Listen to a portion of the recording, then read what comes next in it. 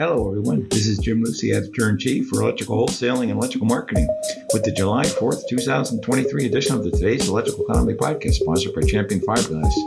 Champion began producing epoxy fiberglass conduit fittings in 1988, and in 1989 developed the first conduit from epoxy resins that had flame resistance and low smoke characteristics.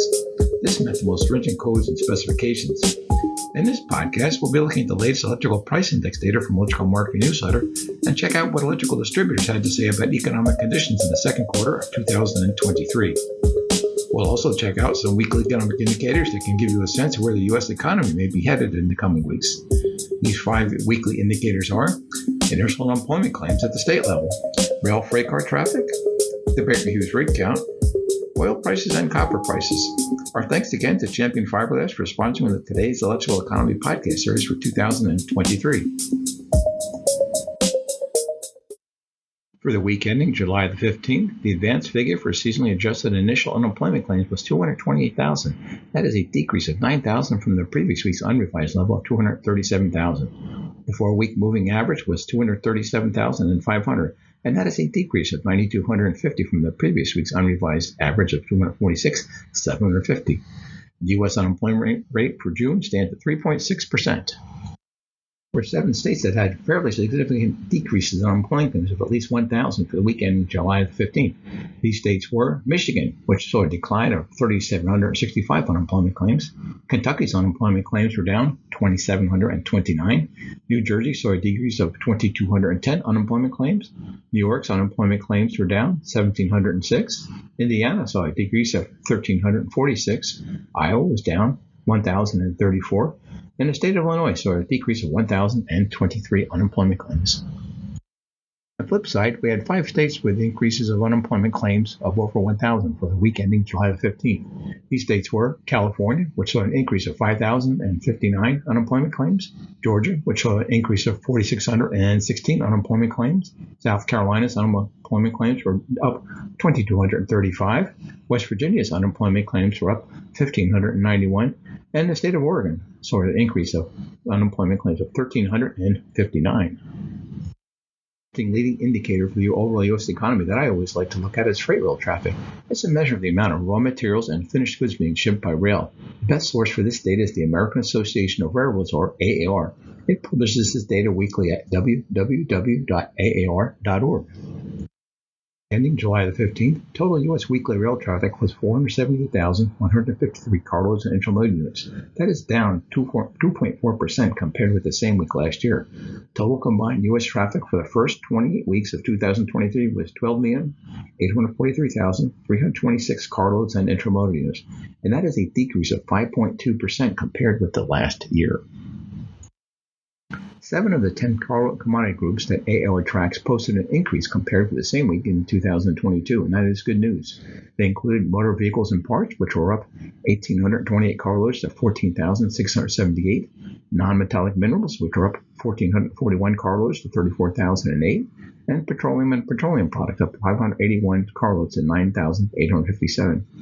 Commodity groups that posted decreases compared with the same week last year in 2022 were grain, which was down 1,926 carloads to 16,032, forest products, which were down 677 carloads to 7,977, and coal, down just 3 carloads to 65,631. Track the oil market, you're probably familiar with the Baker Hughes rig count, which tracks the oil and gas rigs that are operating. This data is available by state, by basin, and nationally at www.rigcount.bakerhughes.com. Gives you an idea of the largest oil and gas deposits. It really gives you a good sense of just how many of the large oil plays are in Texas and Oklahoma, and how big an area the Marcellus gas region covers in Pennsylvania, Ohio, and parts of West Virginia. Slowdown in drilling activity is continuing, and the total rig count dropped by 6 rigs in the most recent data. The total number of oil and gas rigs operating in the United States has declined 11.7 year over year, or at 89 rigs. It now stands at 669 operating rigs. That's down 13 rigs since our last podcast. The Haynesville Basin straddling the Texas-Louisiana border has seen the biggest decline both by number and by percentage. It's down 24 rigs year over year for a 35.3% annual decline. The current price of WTI crude oil as of July 21st is $77.07 per barrel. and that's according to macrotrends.net. The average price for a barrel of WTI in 2023 is $74.75, and oil prices are now tracking above that year-to-date average. Economists like to call copper pricing Dr. Copper because it's the leading economic indicator for future activity since copper is used in so many industries. The construction industry is among the leading markets for copper because of its widespread use in wire and cable and copper plumbing pipe. Cummins copper prices as of July 21st are now $3.83 per pound. They've crept to the high end of the $3.70 to $3.90 range that they have been in for about a month and may be headed toward $4 per pound. Some definite moderation in the electrical pricing data compiled by Electrical Marketing each month. We'll be highlighting some of the price increases in the June data, but if you want to take a deep dive in price movement for more than 20 key pricing categories, it's available as part of a $99 annual subscription to Electrical Marketing newsletter. For the first time in many months, there was no change in the total index on a month-to-month change basis. Some product categories were definitely running counter to this trend, and we saw circuit breakers up 3.4% for the month of June. Panel boards and switches in the June data were up 2.9%. Industrial controls were up 1.7%. Wired devices and connectors were up 1.5%, as were fuses. Power wire and cable up 1.1%. Also up 1.1% with metal conduit. Fasteners were up 0.9%. On the other end of the spectrum, pole line hardware, so one of the biggest decreases at 1.8% decline, and also building wire and cable was down 1.8%. Let's take a look at the chart on the right for the largest year-over-year percent changes. Overall, the total index was up 3.2% for the month in the June data. Wiring devices and connectors were up the most with a 25.5% year-over-year change over June 2022. Power wire and cable on a year-over-year basis was up 8.5%.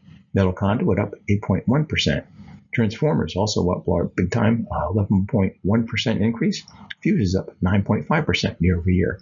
Switchgear up 8.4%. Industrial controls up 7.6%. Lamps up 7.5%. Circuit breakers up 7.3%. And fasteners up 6.3%. Now let's take a look at how this pricing movements compare to the historical history that we compiled in Electrical Marketing. We're getting closer to some more average pricing changes, as you can see in the charts here. The average change for a month is a 0.21% increase, while for the year, the average change is a 2.6% increase. The charts that we have here show the changing pricing going back to January of 2019, taking us all through the COVID era, where we saw some really historical price increases, and then into the current time through June. As you can see, the yellow line there shows us what the average is, and we're getting closer. We're heading definitely down toward that. And the year-over-year changes, you can see that we are right on that line. We are still a little bit over on a month-to-month basis for the average price changes. We got some very interesting results from our quarterly survey of distributors that Electrical Wholesaling does with Vertical Research Partners, an investment research firm. Respondents said that in the second quarter, their sales were up 5.1% with contributions from both volume and price. Volume was up 2.9% and prices were up 2.2%. The full results of the survey are available as part of an annual subscription to Electrical Marketing newsletter. I found a bunch of the verbatim comments from the distributor respondents pretty interesting, and here's a couple that definitely caught my eye. One distributor said, large gear orders entered last year have been shipping. Another said that he was invoicing bigger gear projects that he had written last year and that had been sitting in backlog. Pricing on pipe and wire is down 25 to 30% from last year, said one respondent. Another said, activity remains steady but down from prior months. One distributor respondent said, storeroom business is picking up and projects are ongoing. Another said price increases are slowing down a bit. And one distributor saw clear trends around electric vehicle charging build-out projects. That wraps up our podcast for today. And a special thanks for the folks from Champion Fiberglass for sponsoring the Today's Electrical Economy podcast series for 2023. Please contact me if there's any other type of economic data you would like us to cover in these podcasts. Our next presentation will be on August 7th. Until then, be happy, stay healthy. I'll look forward to talking with you in 2 weeks.